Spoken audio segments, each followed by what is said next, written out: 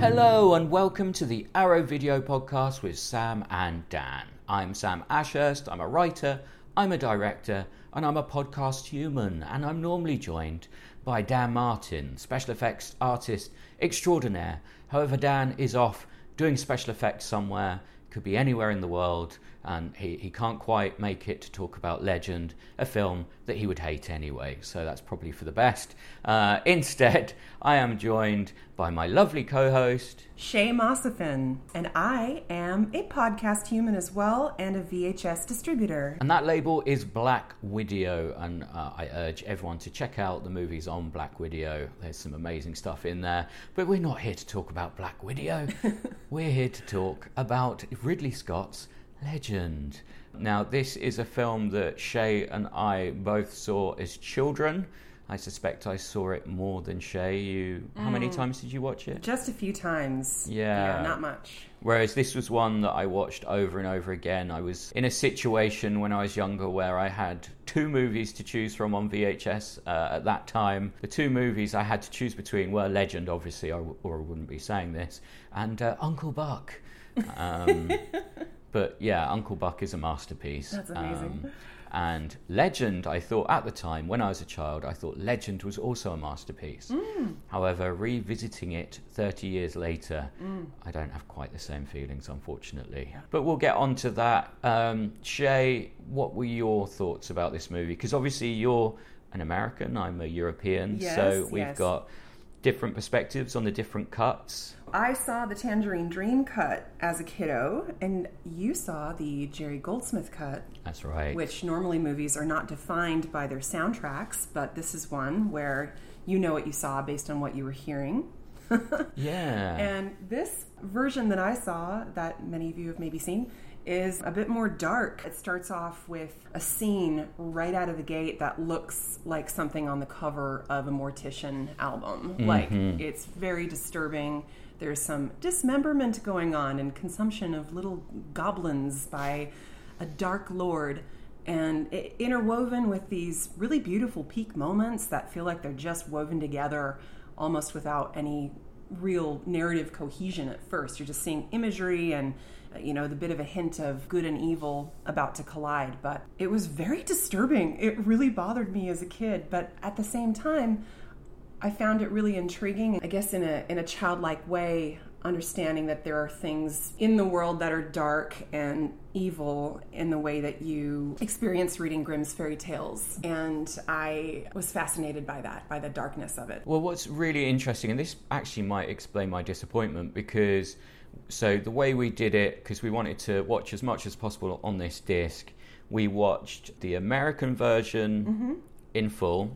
So it was a different one to the one I remember. In my version, it opens with this really weird kind of mushroom-shaped window looking out into space, very atmospheric and cool. Oh, yeah. And none of the murder and mutilation that we saw in this one. And actually, I was like, oh, yeah, this is cool, this is excellent.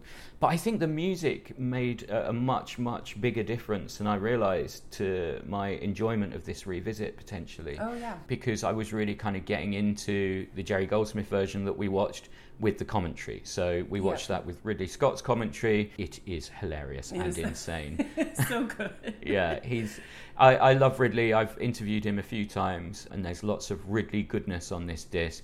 It's a wonderful documentary on the making of Legend, which features some very classic Ridley Scott moments. So many. Would you like to highlight a couple, Shay? Oh, I'd love to. He was talking about making darkness sexy.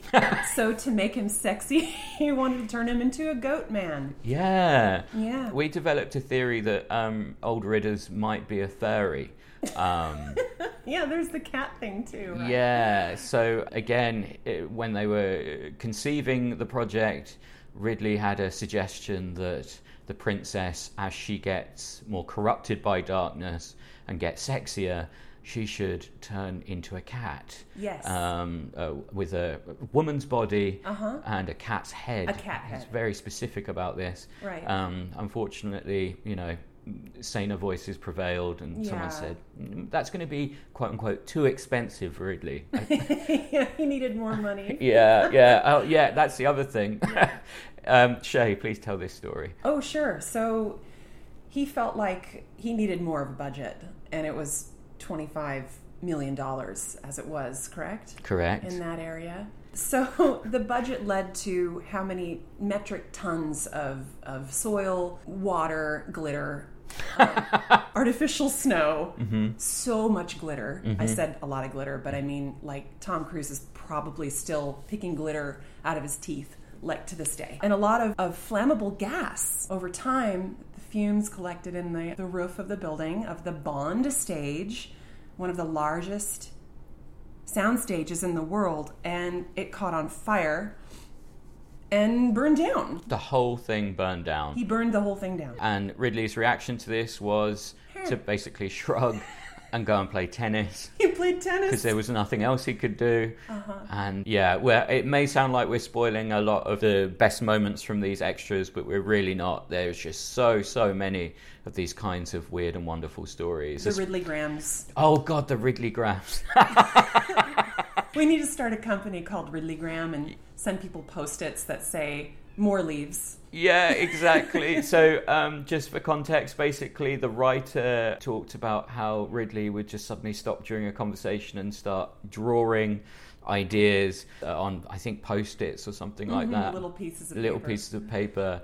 And Ridley Scott titled these creations Ridley Grahams. Yes. This is a wonderful, wonderful, entertaining disc. If you love TV shows like The Office, then I think you'll yes, an Office 5 for sure. You'll find a lot to enjoy here. Well, something else about Ridley that I didn't really grasp was how obsessed he was with his vision for this movie. He really got into the headspace that very few directors get into when they get completely overwhelmed with a vision.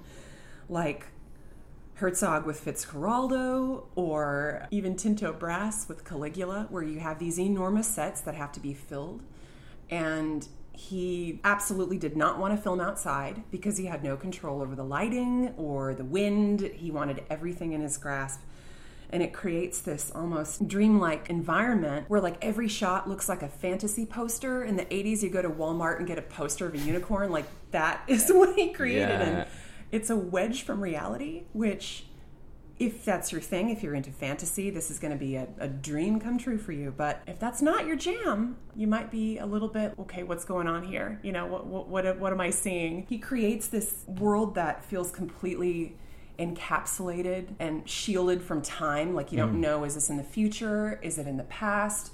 And you don't even really know if it's on planet Earth. Like, are we on a different planet somewhere where all this is completely normal? So it's grandiose on a scale that feels completely impossible today, because I can't think of a director in their right mind deciding to do everything the way that Ridley did it, because we have technology for creating a dreamlike, almost kind of infrared film look in the real world without using infrared film.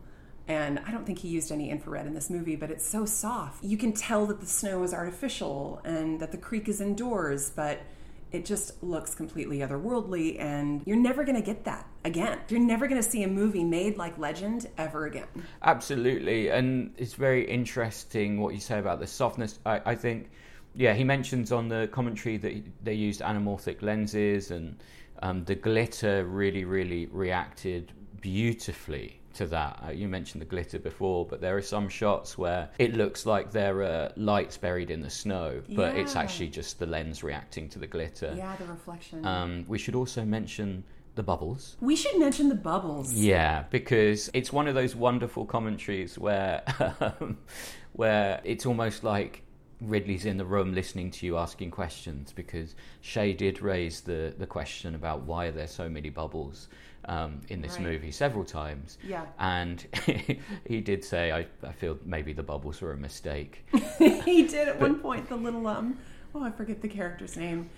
The character who played the lead in the Tin Drum. Oh yeah, what's his name? Pud or? Pud. No, it's a Gimp. Gump. Bring out the Gimp. Bring out the Gump. Bring out the Gump. And whenever the Gump comes out, the bubbles come out. Yes, and I think Ridley barked out an order, the Gump needs bubbles. And because he thought it would make it more magical, but he regrets it now. And regret is kind of a weird theme of this whole project. I feel like everything that you just said about how obsessed he was with the vision, I think he went into a zone with it and then started to doubt himself. Because totally. He had a couple of test screenings, and he says that he smelled pot in both of these test screenings, and they were giggling and making fun of the dialogue or whatever. And even though he kind of writes off those reactions as basically the idiot thoughts of stoners, it affected him. This reaction affected him, and I think maybe he made himself a little bit vulnerable with the very first cut of this film, because he decided it was too soppy, too sentimental, and that's when he ripped out Jerry Goldsmith's incredible score. This was a score that Goldsmith was very proud of. He thought it was his best up until that point, and it got ripped out, recut, and the Tangerine Dream, very emotionless, very kind of distant, very cold. More like tonalities rather than melodies. Exactly. So, this is a really interesting project, and we do have the director's cut on this disc and that American cut, but I wish that someone could find the very, very first test cut of this movie. Yeah. Because I think that would be the most special one of all. Legend was a departure from everything he'd done up to that point, and it was still very early in his career. And he had done, what was it? It was Blade Runner. He'd done The Duelist. The Duelists. Alien.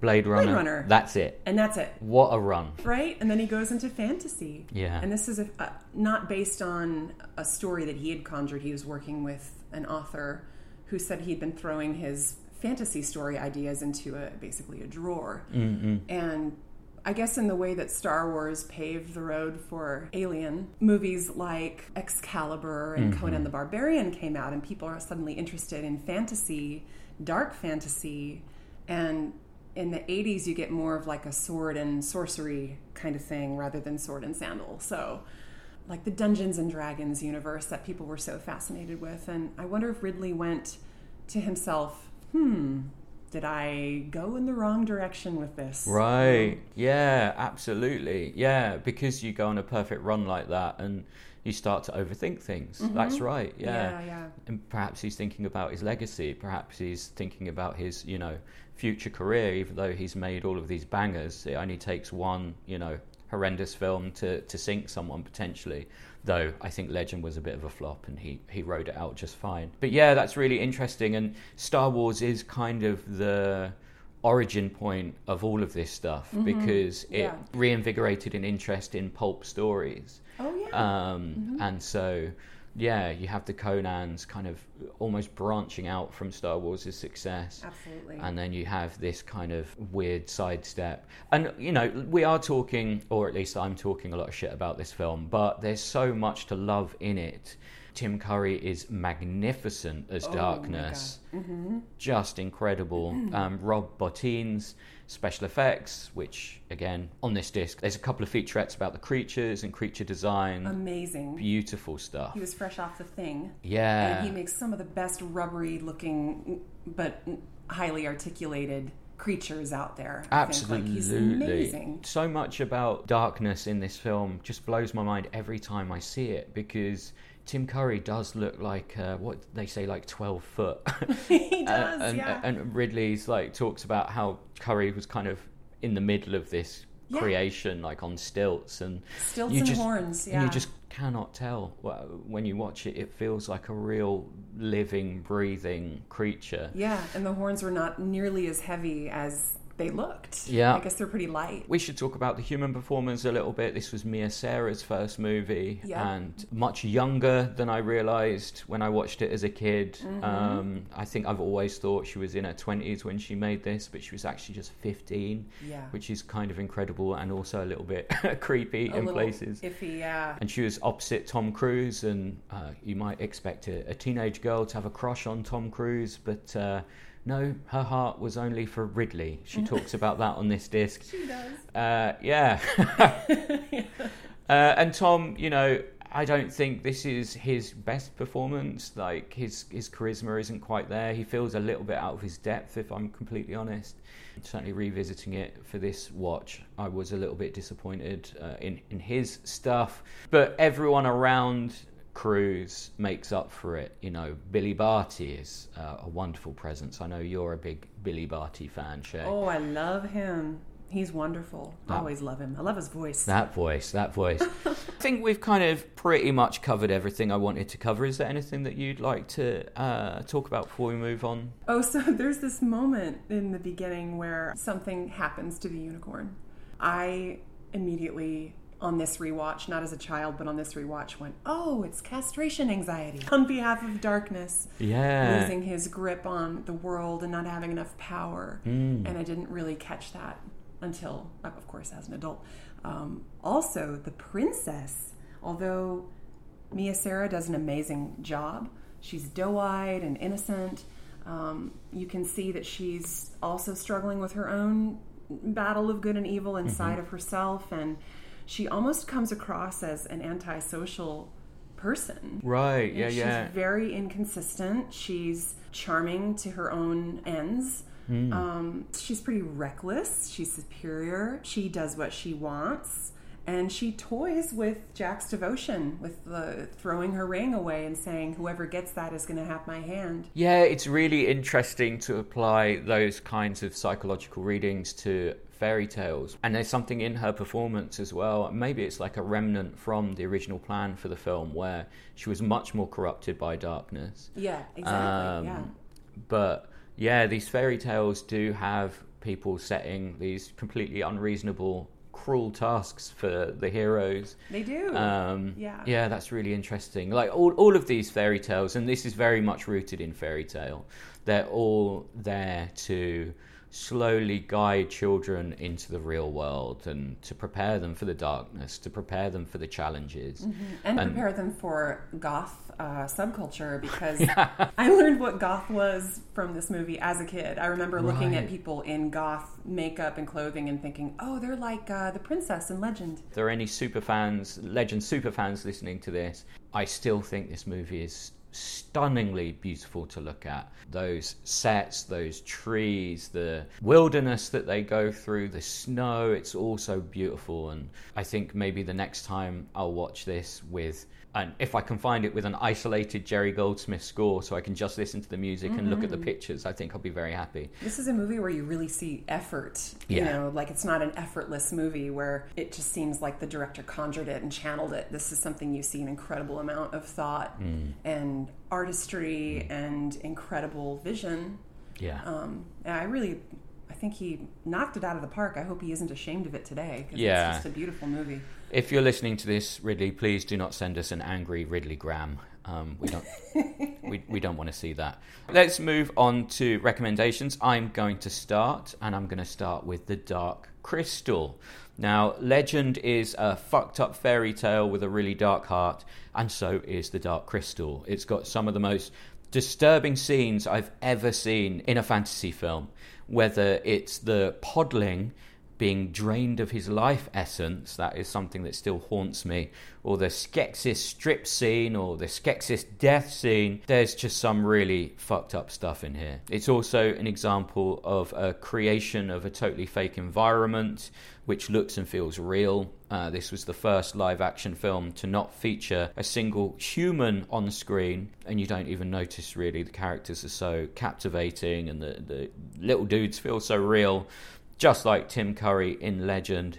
It's a great film, and if you haven't seen it, you're in for a pure, joyous experience, which will also really disturb you. So The Dark Crystal, I recommend it. Shay, what's first from you? Well, I would like to talk about a movie from 1982, and I talked a little bit about Aliens and Star Wars and Conan the Barbarian, and in this time of the early 80s, if you were a young, up-and-coming filmmaker, you wanted to try to sell a script to someone that had mass market appeal. And this young director from Hawaii named Albert Pyun Yes. came into Hollywood with a couple of buddies, and they had a fully storyboarded epic fantasy film called The Sword and the Sorcerer, and they pitched it to everybody in Hollywood, and nobody called them back. But as dark fantasy started to become more of a thing, one guy called him back and said, "Do you still have that fully storyboarded script?"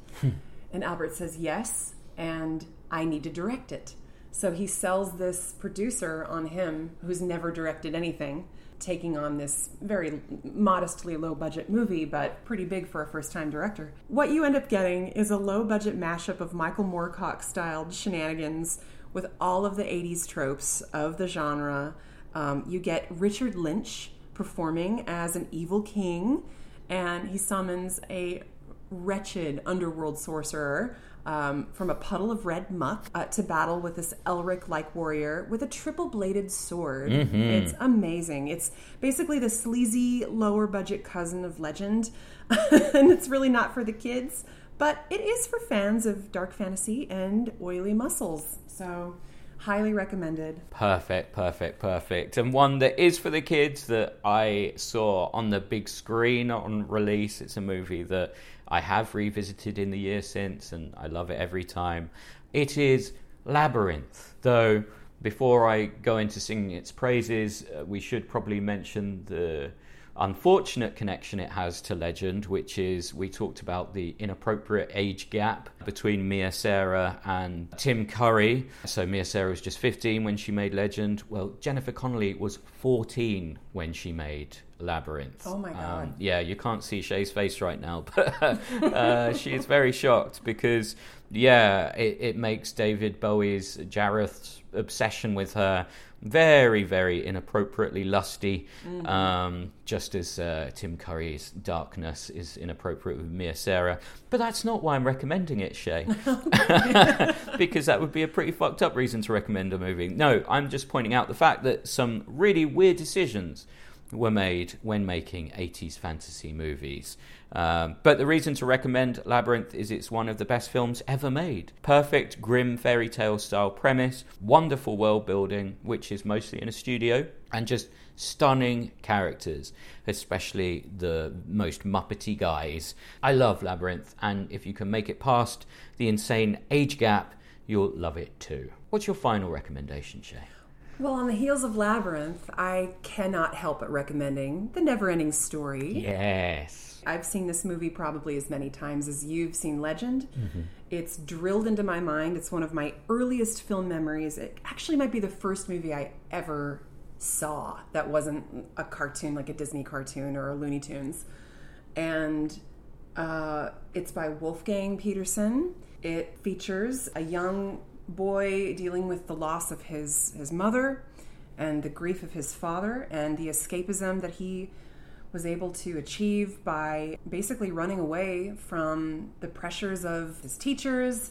His dad is expecting him to, chin up and be a man about it. And instead he gets lost in a story. And in this story, imagination and hope is what keeps the story going. And it's really about his battle. And it personified into incredibly beautiful sets, fantastic creatures, weird monsters, darkness that I think was a little more palatable to me in my young mind. I wasn't as terrified of Neverending Story as I was Legend, although I love Gmork now as an adult, but I would always close my eyes in the scene where near the end. But the soundtrack is stamped into my mind. It's one of my favorite soundtracks. It's Giorgio Moroder. The theme makes me happy every single time I hear it. And if you like dark fantasy and you have not seen this, please, please, please watch it. But be warned, there are some dark moments, there are some sad moments, but it all comes full circle. And if you can hang in there till the end, you'll be vindicated. Yes, absolutely. And this is a film that I was also obsessed with way more than Legend when I was a little kid. I watched it so many times, to the extent that my sister, who is an author now, but she was writing even then, I must have been around 7, she must have been around 14, and she started writing me letters from the Luck Dragon, and she used like different coloured pencils for each individual letter within each word to make it feel more magical, and she'd leave them under my pillow at night. But unfortunately, because I was a logical 7-year-old, I was like, well, if the luck dragon exists, that also means that Gamork exists.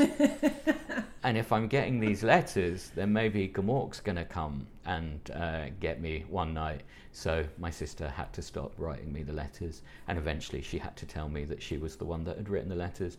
And I think that story really sums up my personality quite well.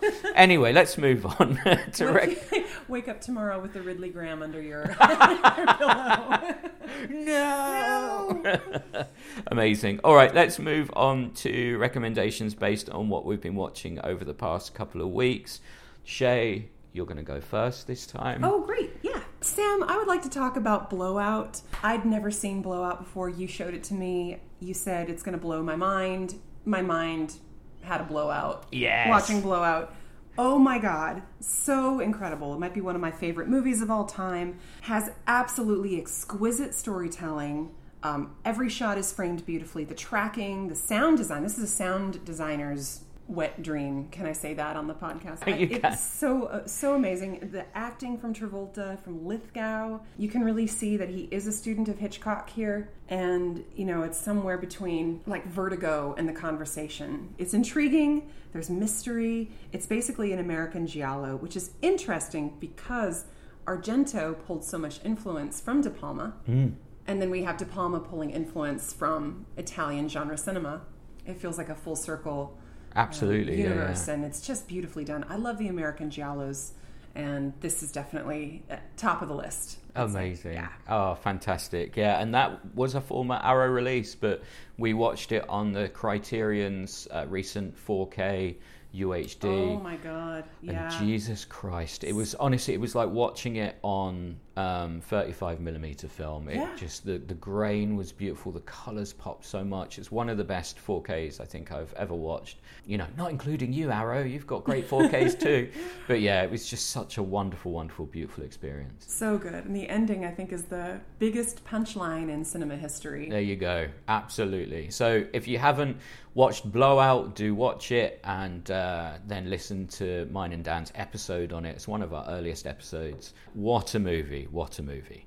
All right, well, I'm only going to do one this week, as I also watched Shay's movies and my usual VHS Quest exclusive lineup. But if you want more recommendations from me, I now have 100 recommendations over at VHS Quest, and the link is in the bio of this episode. But yes, my solitary recommendation for this week is one of my favourite Mike Leigh movies. I rewatched it after I got it in the Criterion flash sale, and it is Naked. Now, Naked 100% wouldn't get made today. It's so nihilistic, with one of the most unlikable protagonists in cinema history, who also happens to be totally charismatic and magnetic. David Flewis is truly magnificent. He really, really should have won an Oscar for this, especially as so much of the dialogue was improvised. But that would have required the Academy to peer deep into the abyss, and they don't like doing that. So if you haven't seen it, it's basically a few days in the life of a pessimistic philosopher as he does damage to pretty much everyone he meets. I'm not sure what was going on in Mike Leigh's life when he made it, but I hope he's all right now. Naked, it is a masterpiece, and the Criterion disc is fantastic. I really, really recommend Naked. Yeah, I really enjoyed Naked too. It was a first-time watch for me. I'm so glad you picked it up. I'd only ever seen Secrets and Lies, and it was a completely different view of his style filmmaking, where everyone seems to be improvising. Really amazing. I watched a movie called All the Beauty and the Bloodshed, and it's directed by Laura Poitras. It's a documentary. I think it's on HBO Max. It's about Nan Goldin, a photographer who came up in the 70s and the 80s in metropolitan America, specifically New York. And her photography work is rooted in openness, ugly truths about beautiful people, and beautiful truths about ugly people. And there's a lot more than meets the lens with her. She was pretty quintessential in the New York early punk rock days, the no-wave scene. She was good friends with Cookie Mueller, who made multiple movies with John Waters. She hung out with Basquiat, and she didn't do a lot with the Warhol scene as far as I know. But the aesthetic of her photographs weren't really just a look that she was going for. They were a product of her environment, both in flash and in long exposure. And her pictures, I think, were really influential on American Apparel ads in the Right. early 2000s. Yeah, like yeah. that kind of look that, like, oh, you caught someone pulling their pants up in a dark room, and they're looking at the camera with the flash in their eyes, that kind of vulnerability. What's really interesting about this documentary is its balance of looking at her as an artist and looking at what was influencing her art. She was cripplingly shy. She was grieving the loss of her sister, her family's cover-up of what happened with her sister. And if you really listen closely to her views on memory and the events that create them, and then you look at her photos, you have a completely different understanding of what was happening in her world and what was filling in the frames between the frames that we get from Nan. And it really draws a parallel from the AIDS epidemic to the opioid epidemic today, and the family that profits off of these opioids that are manufactured and are so devastating and lethal. So this is really a movie about grief and about loss, from her sister to the AIDS epidemic to the opioid epidemic, and highlights her activism in every way, in all of those ways. So I think it was beautifully done, and I highly recommend it to anyone. I think it's very well made, and if you don't know who Nan Goldin is, you're going to be glad that you did get to know her through this movie. Absolutely. This is one that Shay picked out for us to watch together, and I'm so glad she did. Very, very powerful, really, really interesting exploration of art. The way it all kind of comes together is really, really fascinating. And Shay's right. Yeah, one of the kind of most powerful elements is, and it does it quite subtly, but it shows us the AIDS epidemic that Nan lived through, all the friends she lost, and then in more modern times it talks about her own addiction to opioids and all the families who have lost people to opioid addiction, and the way that the government of the day ignored both. Nan is a voice, a modern voice, really raging against the opioid epidemic and using her influence to actually make a difference too. Exactly, yeah. So it's a really, really well-structured, fascinating, beautiful documentary. I really recommend that one too. All right, let's move on to extra features. We're not going to sing the song because Dan isn't here, and that would be a disgrace. Dan, see you next time when we are going to be discussing The Vagrant on Blu-ray. So we'll go into the movie, go into the extras. That's going to be a lot of fun. So no more Shay for a while now. Dan's going to be back for the next couple of months. But if you want to hear more from Shay, then I am doing a soft reboot of VHS Quest, and Shay is going to be appearing on every single episode of VHS Quest from this point on. That's right. Yes, so you can subscribe by either looking in the description of this episode or just going to my Twitter, which is @SamAshurst. I'll make sure that that's the top pinned tweet. So if you want to hear more from me and Shay talking about weird movies, then please do subscribe to that. We've got some really weird ones coming up. Oh, yeah. And some really good ones. Yeah, absolutely. Shay, yeah. How can people follow you on social media? People can find me on Instagram. It's @black_VVIDEO. And I'm also I'm on Facebook too. I'm also on Facebook. You can find me @BlackWideo on Facebook. Fantastic. Excellent. All right. Well, that's it. Thank you so much for listening. And we promise to be more professional next time. Bye-bye.